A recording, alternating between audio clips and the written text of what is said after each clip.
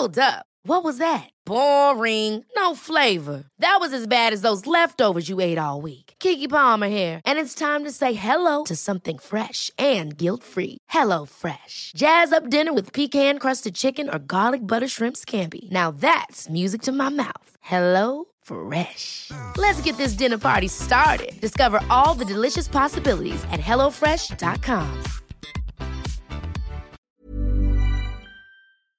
This podcast contains explicit language.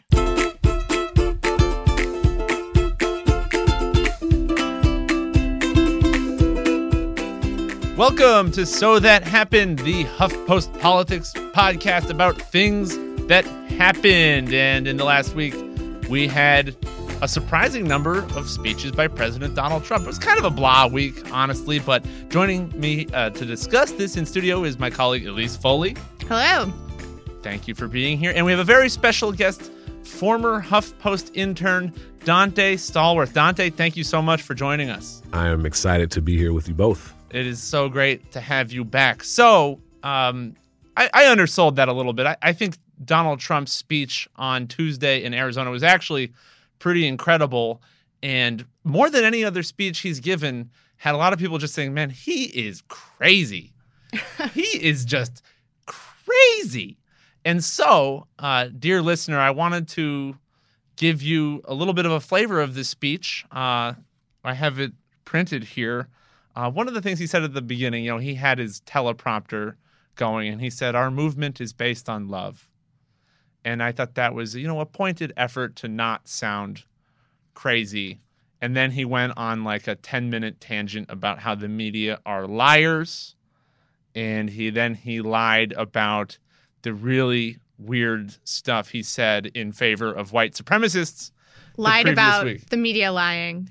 Yes. Okay. Let's set the stage for a minute. He's mad because the media has been accurately describing his statements, Elise, in the wake of the Charlottesville terror attack by neo-Nazis and the KKK. Yeah, I think that he thinks that he didn't get enough credit for what he said, and he thinks that his condemnation was just fine. Why are all these people giving me such a hard time about it? Why did people not think it was good enough? And he feels like that's coming from the media, which, but a lot of that criticism is coming from the media, but it's also coming from Republican senators and Republican members of Congress. It's kind of a widespread thing, but it's easiest to talk about the media being terrible. He loves to do that, and I think his supporters like it too. Being in the media, it's a little weird because if you simply quote him and then provide the, context of the moment and maybe a little bit of historical context, just doing that, it's going to look like criticism. Yeah. Because he is basically standing athwart human progress. And that's what happens when you say nice things about the KKK, who, everyone is supposed to hate. If you point that out, it sounds like criticism. So what he did was he printed out his speech from before and was like, I'm going to read this to you. And so he quotes his own speech and he reads it, say, we condemn in the strongest possible terms this egregious display of hatred, bigotry, and violence. That's me speaking on Saturday. And so this was clever. What he had actually said on Saturday was, we condemn in the strongest possible terms this egregious display of hatred, bigotry, and violence on many sides. On many sides. Dante, how can you get away with it? The people in the audience seems pretty happy. Yeah, they do. I think whatever Donald Trump says, it's always that the media is attacking me. And I think that he loves to play the victim. And unfortunately there have been a couple of stories that have been false about him or about his connection to Putin. There's obviously still a lot that we haven't seen yet, but there's a lot of smoke right now. And so he takes that and twists it to his advantage, and he uses that as playing the victim card. And so his followers, the people that support him, are like 100% in on that. And so whenever there's a truth about him, which, again, these are quotes coming from his own mouth, right? But people will just continually find ways to find ways to kind of get around any blame and place it on the media, place it back on someone else, and they never take responsibility for the things that actually come out of his own mouth. Yeah, the what about game is a game that will never be stopped. Right. It's a game that is totally allowed, unfair as it may be. There has been a lot of talk about people deserting Trump. His poll numbers are slowly eroding over the course of his first term, but those polls do also show that he's pretty much good with his Republican voters who like him. So moving on, that wasn't the only thing wacky about Trump's speech, which, like Donald Trump, I have printed out. We're going to be here for hours. A little later on, this is actually something he used to do during the campaign every time, which was to say, I'll look at the media right there, and he'd point to the bank of cameras and say, they won't show the crowd. And it was never true. First of all, there is always a camera that its job is to stay focused on the speaker. And especially when that speaker is the president, it's makes sense, I think. Right? Yeah. The guy I feel fine about that. The entire reason for the event that all the people were gathered for, someone keeps on. But the cameras do show the crowds. Because you've seen the video of the crowds, so he'll say they won't show the crowds, and then at the speech on Tuesday in Arizona, he said, "Oh boy, those cameras are going off. Oh wow, why don't you just fold them up and take them home? Oh, those cameras are going off. Wow." He has amazing vision. He can see from the stage the light going off on the cameras. I mean, it's just crazy because he's gotten. His speeches during the campaign were aired live all the time, more so than anybody else. So this guy is not hurting for cameras are not turning off when Trump talks. Well, but to be fair, at least to be fair, I think I know where you're going. He did stare at the sun. He stared at the sun. By God, I mean, is this guy even human? Like he's like a super president. Stones. I looked at the sun. You know so what? He may have seen those cameras go off. He stared at the sun, and he said, "Come back, son. Go away, Eclipse," and it worked. It did work. So at least you're right. For him to be able to know that the cameras were going off, he would have had to be able to see the little red light, right? That would be the theory. I think so. Yeah, he said they're very nervous to have me on live television. That's, I think TV loves you more than anybody. Oh, yeah. Donald Trump. I thought that was just strange that he would concoct this fantasy in front of everyone that he could somehow tell cameras were turning off. But you're right, he's been saying that for ages. Right. It's so one of his things. Right. There's I don't know where he came up with it. A new twist on his riff. I think in general people reacted strongly to this rally because it was similar to his campaign rallies, but amped up to 11. And he's the president now. Now, here's where we get in the speech to some serious stuff. There was this sheriff in Arizona named Joe Arpaio, who is convicted of crimes related to him doing his job racistly by, allegedly illegally harassing and detaining Latinos who he suspected, often wrongly, I think, of being undocumented immigrants. So somehow there had been in the news cycle this notion that Trump would use his pardon power to pardon Joe Arpaio, who is appealing his case. And so people were wondering, oh my God, he's going to go to Arizona and he's going to do it right then on stage, which he could. I mean, this is in the Constitution, presidents can pardon people.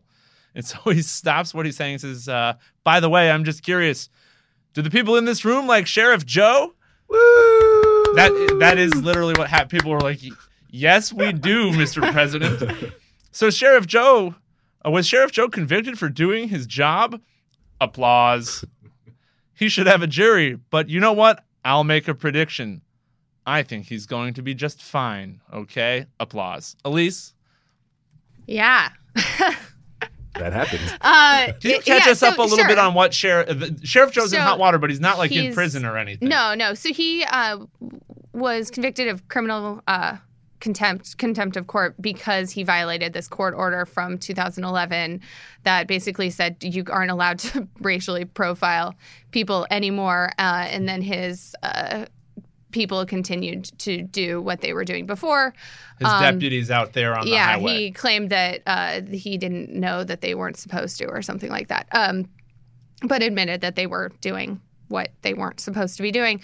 But he has this very, very long history of he's very proud of his efforts to get rid of undocumented people and his sweeps, and is infamous for putting the inmates in his custody into pink underwear to humiliate them. And he's got his tent city, called himself America's toughest sheriff. So this is a guy that has been very open with the fact that he has some, I think, level of racial animus toward Latinos.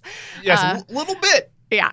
No, he lost his election. Yes, he did. He's not the current sheriff of Maricopa County. Some people at the speech love him, but not enough to keep him in office. And then it came out after this that Trump the White House has drafted the order to pardon him. This is a very noisy dog whistle. I mean, there's white supremacy. I hesitate to sound like I'm feeling bad for him, but man, this guy's getting really jerked around. Trump just like playing with him on stage and being like, maybe I will, maybe I won't. Like it's a reality TV show. It's for him. It's a reality TV show. I think this was very similar to a reality TV show. He loves this. Will he? Won't he? Well, what if he's not pardoned? Could he go to prison?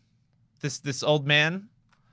Well, I guess we'll see. The sentencing hasn't happened yet. It's going to happen in early October. We're waiting for sentencing. We're waiting on. So it is possible, but that's the thing that Trump could just throw. I think the fact that it's a contempt of a court order has a special resonance here because the question about the Trump administration early on when there was the Muslim ban, like, is he going to defy court orders on this?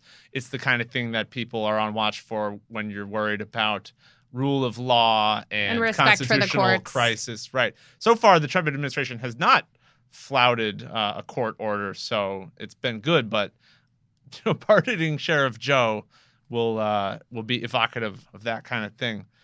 So the other newsworthy thing in this momentous Trump speech from Tuesday, his continued effort to attack senators in his own party who he needs in order to, theoretically pass the Republican agenda that he has said he wanted to pass. I guess maybe we shouldn't take him at his word for that. But he said, nobody wants to talk about your other senator who's weak on borders, weak on crime, so I won't talk about him. And this is clearly a reference to Jeff Flake, the junior senator from Arizona. See, I haven't mentioned any names, Trump said, so now everybody's happy. So Trump met with Jeff Flake's primary opponent, who is a much more right-wing type person.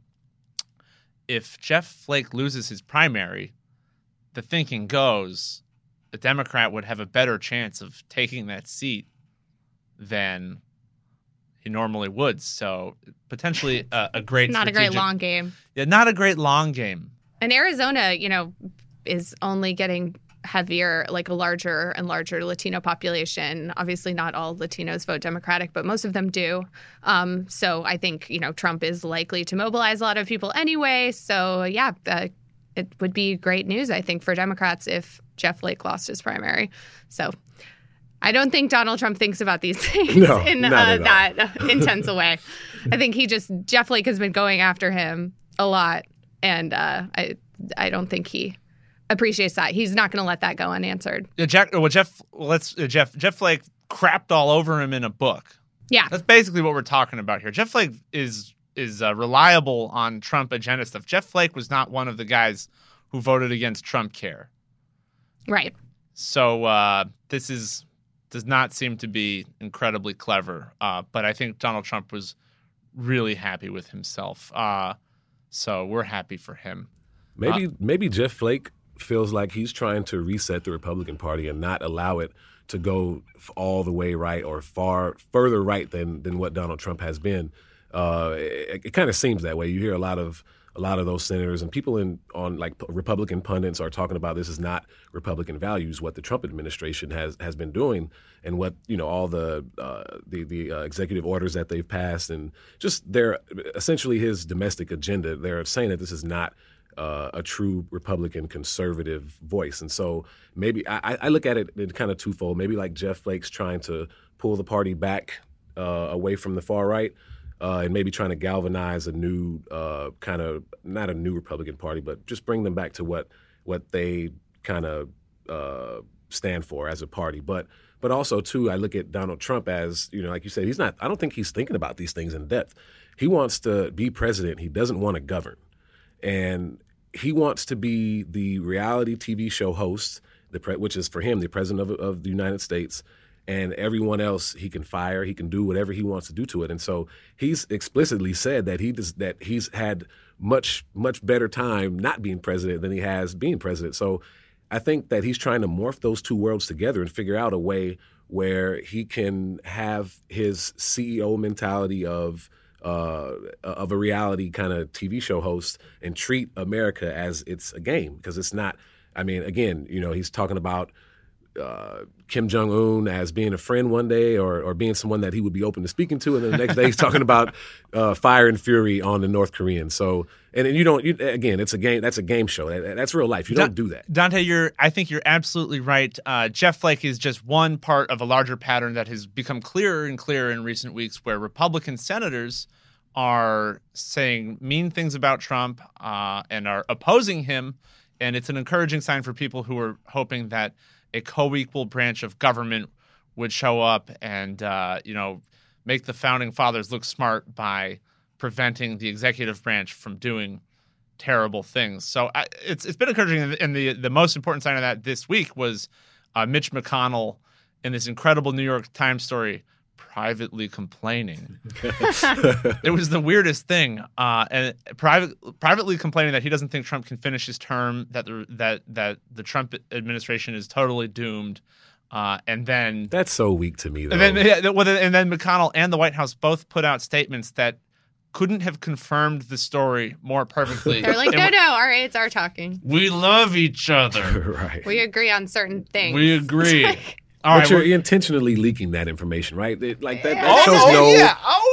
shows no moral courage. Like if you're gonna intentionally leak that, like come out and actually say it. Yeah, you know what I mean? I think it was so close to basically saying that you might as well. Well, anyway, we're gonna leave it there. We'll be right back. Dante Stallworth, Elise Foley, thank you for being here. We'll be right back.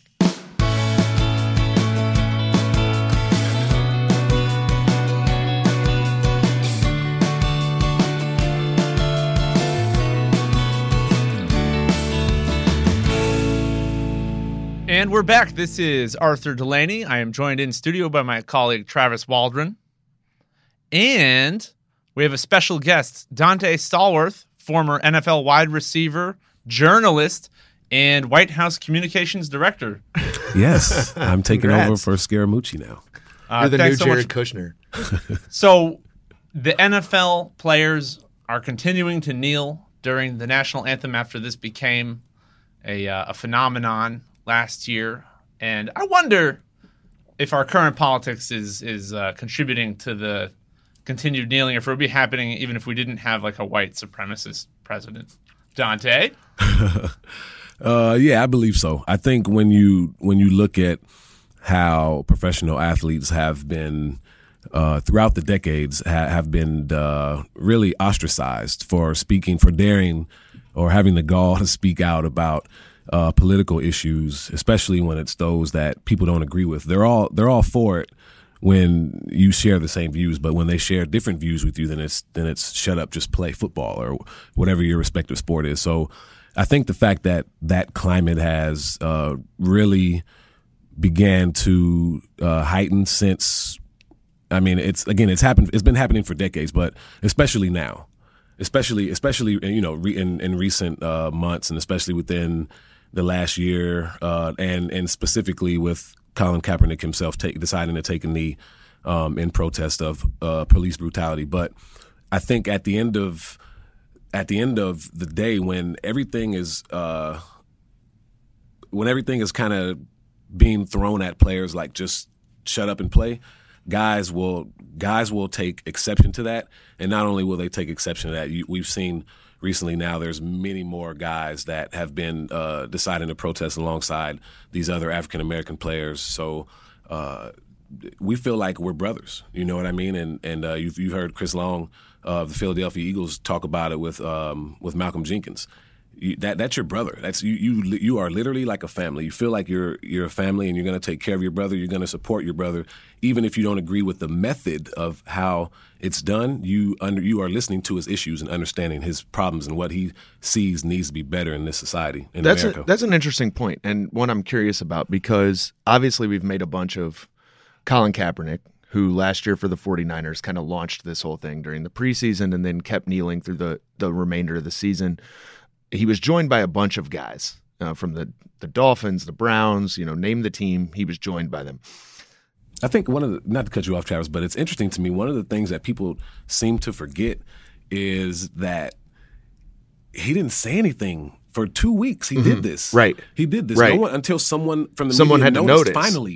And then that's when he started to talk about it. So he was you talk about a peaceful protest. I mean, I don't know how much more peaceful you can get than that, but sorry, continue, brother. And so, guys joined him then, and he came out, he's a free agent. He came out, he said he probably wouldn't continue protesting this year, but now he still doesn't have a job. Does the fact that he doesn't have a job, is that why so many more of these guys are doing it now? Because some of them are guys who did it before. Malcolm Jenkins that you mentioned, Michael Bennett from the Seahawks. But there's also this new round. And we saw the Browns over the weekend this week, 12 guys just on the Browns. Is there kind of a galvanizing effect among players? Without a doubt. I mean, you hit the nail right on the head. There is again, there's this sense that and especially in today's climate, there's this sense that people don't want to hear what professional athletes are saying. Now, again, it's only the people that when they disagree with your views. And I've been one who has kind of stressed over the fact that, listen, it doesn't matter what your political views are. You should be able to speak out on them regardless of your occupation. And I've been on record and I've supported forgot his name, but the goalie from the Boston Bruins, Tim Thomas. Yeah, right. In 2011, he decided not to come to the White House because not just because of he didn't agree with the president, but he thought that the government itself, the government and all three branches of government were taking away people's freedoms. And I'm like, if that's your reason, that's fine. Right. Like, do what you do, brother. Like, you know what I mean? It doesn't matter. We shouldn't try to stifle another citizen's opinion regardless of the platform that they have or regardless of how much money they make or how much money they don't make. Everyone should have a voice, and everyone does have a voice, at least in this country. Do you think the protests are the reason Colin Kaepernick doesn't have a job? It has to be. It has to be. And I've tried to hold off on saying that for a while because everyone was freaking out, in the first couple of days of free agency. And I remember I said something along the lines of, relax. It's got to run its course, right? This is the NFL. Mm-hmm. Guys, like even some of unless you're like one of the top 5, 10 free agents, you're not going to get signed in the first day or the second day. It's going to take it's going to take a while. Teams have to see how their rosters are going to shake out. But now that we're here and we're closing in on the opening week of the NFL 2017 season and that kid's not on the roster, are you fucking kidding me? Well, especially because as we've watched the preseason, I mean, we got guys like Blake Bortles and Chad Henne, and I mean, not to like disparage either of those guys, but Colin Kaepernick, granted, the 49ers were awful last year. They went 2-14. But I don't think it was Colin Kaepernick's fault. I mean, he threw 16 touchdowns, 4 interceptions. Right. Sounds like a damn good year to me. And look, like I don't think anyone's going to confuse Colin Kaepernick with Tom Brady or, even the Colin Kaepernick who took the 49ers to the Super Bowl in 2012. He's not that player anymore. But you know what? He's better than at least 50-60% of the quarterbacks on NFL rosters right now. And no one can deny that.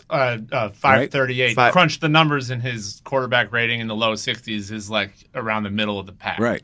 And so the argument that the reason why he's not on an NFL roster because he's not good enough, again, are you fucking kidding me? Like that's complete bullshit. Anyone who says that is complete bullshit because there's not much that I feel like I can speak on in this world and be at 1,000% sure. I know wide receivers and I know quarterbacks.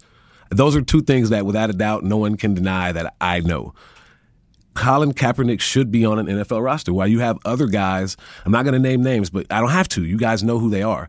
And this dude is literally like better than a number of quarterbacks, and even some starting quarterbacks again. And you've named a couple guys. So to me, there is no reason why that he shouldn't be. If he was not protesting, if he was not protesting the national anthem and the reasons why he was protesting, I think that's one issue that kind of gets a little foggy when people say the reason why he's not on an NFL roster is because the NFL doesn't care about police brutality against African Americans. I don't believe that's true, but I think it does say something to the teams that need a player like Colin Kaepernick who have not exhibited the courage to say, listen, even though I don't agree with the way that he's protesting, I agree with him being able to do that on his own volition. That's his free will in this country.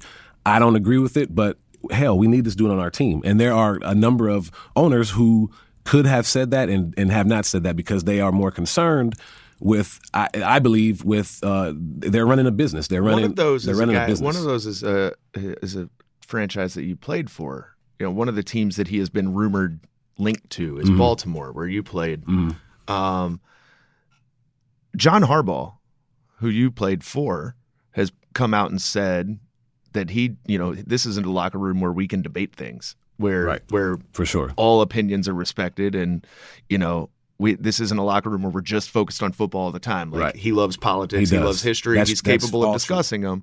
And I wonder. You mentioned sort of the levels to this, right? Like it would seem to me that there are a lot of coaches that could look at this and say, you know what, maybe it's not my favorite thing, but if that's a quarterback that can help my team win, let's sign him. Right. And that seemed to be what John Harbaugh and Ozzie Newsome, the GM for the Ravens, were hinting at. And then there were these rumors that came down that the ownership said no. Yeah. And that seems to be the level to me that the football people would seem open to this, but the business people are worried about the angry white fans. Well, aren't there back. other players just going to kneel anyway at this point? Yeah, but they're not the face of it. This? But they're not the face of it. If the Cleveland Browns are kneeling before a preseason game, aren't you just going to have a group of players at every game kneeling before every anthem? Yeah. In the Trump era, where the president is like saying nice things about Nazis and the KKK, like how hard is it to see? Well, the interesting thing about that too is that you mentioned Chris Long, who played football at the University of Virginia, and he was supportive of guys doing this last year. But he said that actually motivated him. The violence at the rallies in Charlottesville actually motivated him to step forward and support Malcolm Jenkins on the field in front of everybody. It's interesting to me, though, how people are surprised that Nazis are marching in the streets. I mean, hell, there was literally an American Nazi organization in the 1930s, you know what I mean, while Hitler was rising to power. So I don't know why people are so surprised. The fascists and Nazis and literal Nazis have been in this country for decades. Well, they hadn't marched in a while. That's true. That's true. The marching had energy. That is what we're surprised about. That's true. Well, and the other thing too is that we wrote a story this morning. We published a story this week that this issue that Colin Kaepernick is actually trying to highlight hasn't gone away. How many black people have been killed since he first? Police have killed, I think, at least 223 black Americans in the 365 days from his first protest on. These issues, no matter what the NFL does, the problems are still occurring. Right. And Colin Kaepernick is highlighting those. He's highlighting, they're not going away. And on that point, and he's putting his money where his mouth is too. Right. And this week he came out and he donated another $100,000 to different organizations. He's now up to, I think, $800,000 out of the $1 million he pledged when he started protesting. You also were on Capitol Hill earlier this year with a group of players, including the aforementioned Malcolm Jenkins and Anquan Bolden, who is now retired temporarily, perhaps. The GOAT. Talk a little bit about that, because there's guys out here doing stuff too, not just talking and kneeling and protesting. Right. I think I don't want to say that Colin Kaepernick was the sacrificial lamb, but I mean, unfortunately, he's not on the roster. And again, we've already talked at length about why he's not on the roster, and that's why he should be on an NFL roster. But I think when I look at what's going on and kind of how this thing started and the stance that Kaepernick took, the courage that it took for a player to do that. Again, whether you agree with the methods or not, the point that he was protesting something, peacefully protesting something, police brutality in this country, and the fact that he was willing to take on whatever was going to come his way, which a lot of hell did. I think that made other players kind of be like, damn, man, well, if Cap's doing this, you know, I gotta start doing something. And I'm not saying Malcolm Jenkins and Anquan Boldin haven't been working on these issues before, because they have been. They've made trips to Capitol Hill last season on their bye week. Are you kidding me, dude? I'm trying to be in Mexico on a beach chilling and relaxing, and you know, all those hits my body's been taking. I'm trying to chill. These dudes were up here. These dudes were up Congress. Here in Congress in Washington D.C. in the middle of the wintertime, dude. That's commitment, and that shows that a lot more players will continue to start carrying that torch, man. I think we look at players like or guys like Muhammad Ali, guys like Kareem Abdul-Jabbar, obviously Jim Brown, so many people that have come before us that were going through some things. You know what I mean? The civil rights era was a tough time for all black people. And particular athletes, because they were trying to stifle dissent on these issues. And so to me, I think that the fact that Colin stepped forward in this generation of athletes and kind of took that torch, and everybody else is following that lead. I'm not saying they're following Colin Kaepernick, but they're understanding that this is a movement now. Mm-hmm. This is a wave of players that are professional athletes that are really starting to get into political issues, and they're not going to stop. It's just going to get more and more intense. I specifically, what are the owners afraid of?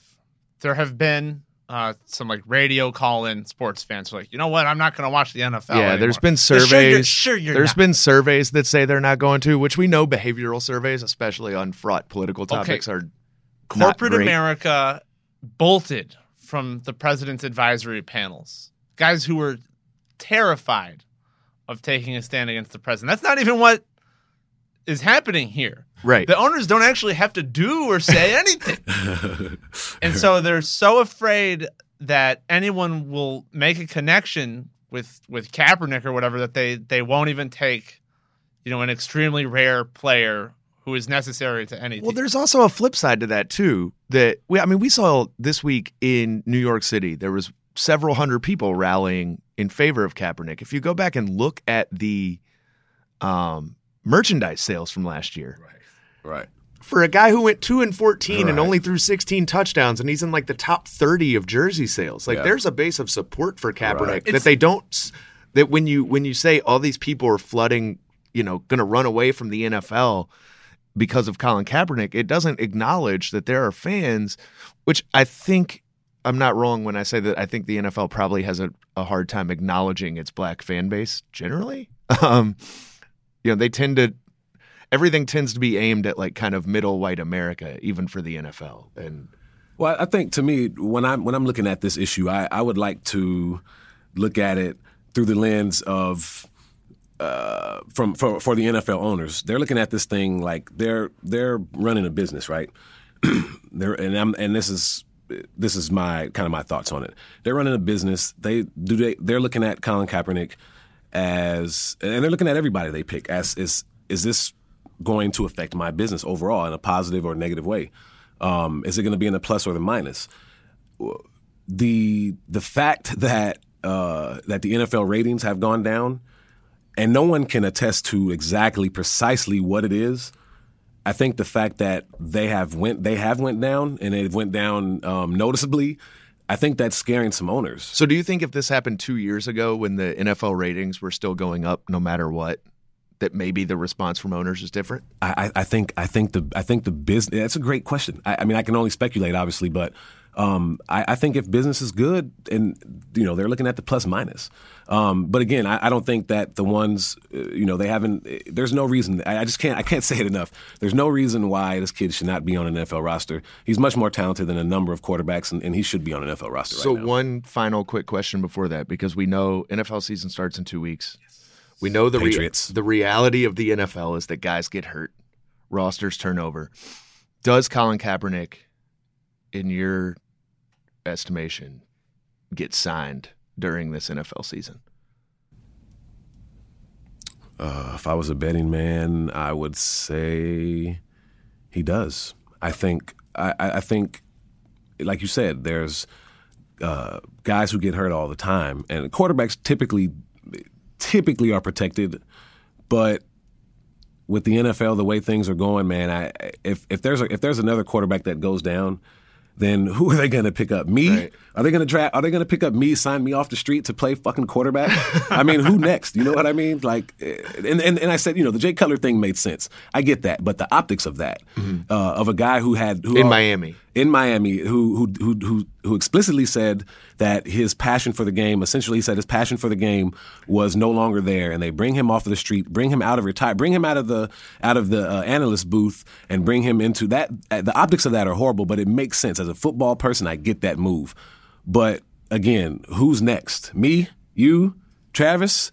Hey, I like this. This was a bold prediction. Don't underestimate my cannon. I'm sorry, Travis, guys. get out of here. Dante Stallworth, thank you for coming and making a bold prediction that someone in the NFL will realize that their need for a quarterback is maybe outweighing their fear of offending a white supremacist somewhere.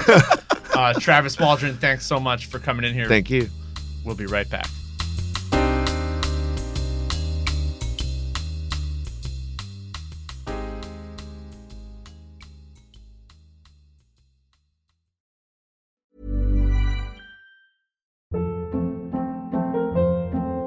Hold up. What was that? Boring. No flavor. That was as bad as those leftovers you ate all week. Keke Palmer here, and it's time to say hello to something fresh and guilt-free. Hello Fresh. Jazz up dinner with pecan-crusted chicken or garlic butter shrimp scampi. Now that's music to my mouth. Hello Fresh. Let's get this dinner party started. Discover all the delicious possibilities at hellofresh.com. There's never been a faster or easier way to start your weight loss journey than with PlushCare. PlushCare accepts most insurance plans and gives you online access to board-certified physicians who can prescribe FDA-approved weight loss medications like Wegovy and Zepbound for those who qualify. Take charge of your health and speak with a board-certified physician about a weight loss plan that's right for you. Get started today at plushcare.com/weight loss. That's plushcare.com/weight loss. plushcare.com/weight loss.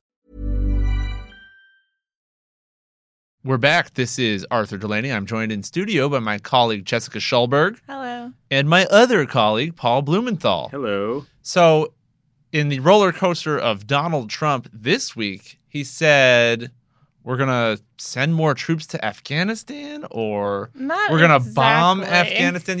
He had said during the campaign, these wars are stupid. We can't win them. I was against them. We're going to get out of there. So this was a big deal. He said something war-like. It was very unspecific, right? It's really hard to summarize what he said. He talked a lot about victory. We're going to win in Afghanistan. But the most notable thing to me was he said, and I'm reading now a quote from his prepared remarks, "We will not talk about numbers of troops or plans for further military activities." So he didn't come out and say we're sending 4,000 troops to Afghanistan, which is what the Pentagon has been quietly telling reporters is going to happen. He didn't say we're going to bomb them more. It was all very, very vague. And it's hard to tell if that's because he doesn't know what the hell he's doing. He, of course, tries to play it off as some kind of intentional strategic ambiguity. But the most likely scenario seems to be that he's not doing anything all that much different than what Obama was doing. Wait a minute. Is this not an escalation in that case? If it is an escalation, it would be a very modest escalation. If what the Pentagon was telling reporters is true, which is we're going to send 4,000 more troops to Afghanistan, that's not something out of the realm of possibility of what the Obama administration would do. Well, let's have a little recent history. We are in Afghanistan because we were pissed at the Taliban for the 9/11 attacks. Yep. We've been there ever since. It was considered the forgotten war when Obama came to power, and he surged, 30,000 additional troops there? Initially. So he actually brought the total troop number up to 100,000. I think by 2011 was the height of our troops. He kind of came into office saying, Iraq is the stupid bad war. We're going to end that one. We're going to devote resources from Iraq to Afghanistan because that's a good war. That's the one where we actually have an enemy that we should be able to beat, and we're going to win. The troop surge definitely worked in the sense that the Taliban lost a lot of territory. But predictably, as our troops started to go home, the Taliban started to regain territory. Yeah. And now we're in this sort of painful stalemate in a sense where we have between 8,000 and 12,000 troops there, depending on how you count it. The Obama administration would say 8,400. We can sort of help keep the Taliban at bay, but the Afghan army is not nearly strong enough to actually defend the country once we leave. And that has just sort of been the status quo for the past several years. So I guess one thing that I think about, we've been in this war for, Arthur was saying, 16 years. Mm-hmm. This October, it'll be 16 years. I think Trump got that number wrong in his speech, too. And so, just so you know, whether it was the Bush administration, the Obama administration, now the Trump administration, we've always talked about some kind of end in Afghanistan. But what would victory be in Afghanistan? Trump says, "Oh, we're gonna win," but what do the top military advisors, generals, and other foreign policy thinkers think of as victory in Afghanistan? I think part of the problem is that hasn't really been decided upon. I was just talking to a guy yesterday who's been deployed to Afghanistan 4 times. He's pretty high up there. And he said, if we're going to talk about an end game, it's either going to be like resounding defeat. We defeat the Taliban, we blow them into submission, they can never make a comeback, which, probably not likely, but if that's the goal, we should come out and say it. Or we weaken them so much that they agree to come to some type of negotiated settlement. If that's probably a more realistic goal. There's not a lot of talking about negotiations with the Taliban lately. Or we say, it's not our problem. We can't really fix your problem. Like, we're out of here. Whatever happens, happens. Yeah, what about that? Just get the hell out of there. Why is that so bad? The people who oppose it would say that it would create a safe haven for extremists, not just the Taliban, but Al-Qaeda and ISIS, which already has a small presence there. They would say that, it's our duty to help the Afghan government become stronger and be able to take care of its people. You look back to a time when Afghanistan wasn't controlled by the Taliban and it was quite modern and people did have a lot more freedoms than they would have. And people reportedly showed Trump a picture of women in miniskirts in an earlier time in that country. Look, this country's not hopeless. Women used to show off their upper legs. Yeah, a very, very small number of people. I don't think there's a lot of miniskirts I mean, in Afghanistan. it's a very out of context. Yeah, it was probably like... think that Kabul in the 1970s represented the entirety. Right. So Jessica, like pre-revolution Iran. Trump had said a while ago, I'm going to just put my generals in charge, which, you would tend to think, okay, well, they're going to do war. That's what generals are for. So help us with the context of how this announcement of whatever it is came to light. Well, so going back even further, Trump didn't really talk about Afghanistan specifically during the campaign. He talked broadly about either he was kind of anti-wasting U.S. blood and treasure abroad, but at the same time he was going to bomb the shit out of terrorists. So it was sort of hard to settle on what he wanted. But you were quoting him there. You weren't being rude. Barely. But he didn't really talk about Afghanistan specifically. You have to go back to almost 2013, I believe, to see him really talking about Afghanistan. And back then he was saying Afghanistan is so stupid. We should pull out. We should get out immediately. This is a waste of our money. But so he comes into office. He doesn't appear to really have any plan for Afghanistan. So yeah, he tells the generals, he tells Mattis, you decide how many troops we should have. I'm not going to deal with this. Which is sort of, in my opinion, a way of kind of dodging blame or responsibility for a war which has no really desirable outcome. Mattis says, actually, I'm going to hold off. I'm going to wait until you develop a strategy. It was widely... is that what happened? That was in June, I believe. It was widely reported that Mattis wanted to bring more troops to Afghanistan, but, and this is slightly speculative, but I don't think unfairly so, he didn't really want to be left holding the buck when Trump decides this isn't going well. Why did you send all of our troops there? So nothing really happens for the first, how many months are we in? 7-8 months of the administration. Finally, Trump comes out. The Washington Post had this incredible report on how he was just pissed that he had to make this announcement, that he had to... He's been screaming and yelling at his generals. Yeah, he's what we've heard. These options are terrible. Why can't you come up with something better? He was presented with all these crazy ideas. Eric Prince, the Blackwater founder, wanted to send all these contractors to Afghanistan. This other billionaire wanted to go reap all the mineral money from Afghanistan. Mercenaries. Exactly. And he basically settles on a very modest escalation of the Obama administration strategy. And you can see during this speech, I mean, it's like the type of speech when you know he's not really, like, his heart's not in it. Like, he's reading off the teleprompter. Yeah. He's, like, pretty restrained. He's, like, not loving it the way he loves defending neo-Nazis. So that's kind of where we are now. Yeah, I mean, it looks like to me that the generals sort of won this backroom battle. Absolutely. You know, that they... he told them to figure it out. So they're like, here, we want more war. Yeah, but don't tell him. But it also looks like, you know, they finally got him to go on camera, to get on paper and take responsibility and say, this is my policy. You know, not just say like, oh, Mattis and Dunford, you know, they created some strategy and he can blame them if it goes to shit. Which was his first plan, but it'll be harder now that there's this televised address with him. I mean, the generals, I think you're making a good point. They won not only in getting to do what they want, they already had that authority. Now they've won in getting him to sort of publicly own this war that is not going to ever be politically popular. So this war is going to continue on further. Another you know, 16 years. If 4,000 people go there, you know, I think what we're working towards is some point after October 7th, 2019, an American soldier who was born after the war started will die in Afghanistan. Right. And that's where we're going to be in 2 years. Now, Trump did say something out of character. In addition to the fact that he was, you know, the temperament during the speech was not who he really is. He said that he had the realities of being in charge changed his mind. He said, my first instinct was to pull out entirely. But everybody says once you're in the Oval Office, you start to see things differently. There was some line of how he like read and studied in depth everything about the conflict, which I'm sorry, but I find very hard to believe. But yeah, he did basically admit that the generals changed his mind, which was like super rare for him to say, my gut told me one thing and then I decided that wasn't right.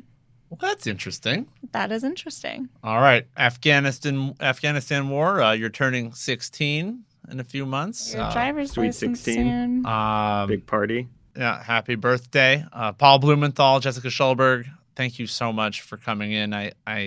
Man, that's some sort of dithering, some Trump weakness. Sad. We'll be right back.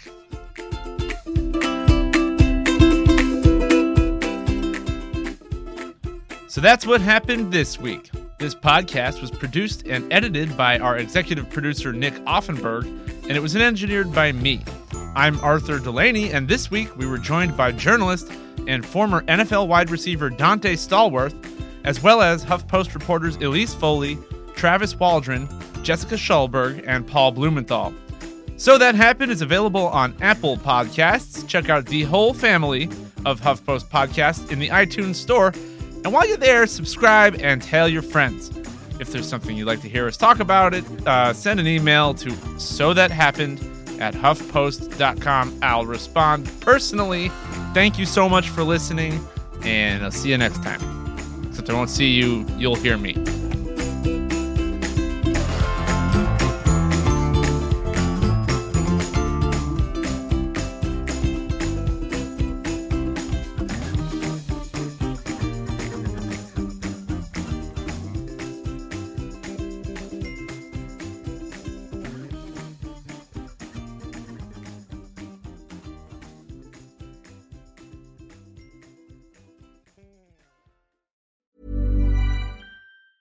Ever catch yourself eating the same flavorless dinner 3 days in a row? Dreaming of something better? Well, HelloFresh is your guilt-free dream come true, baby. It's me, Keke Palmer. Let's wake up those taste buds with hot, juicy pecan-crusted chicken or garlic butter shrimp scampi. Hello Fresh. Stop dreaming of all the delicious possibilities and dig in at HelloFresh.com. Let's get this dinner party started.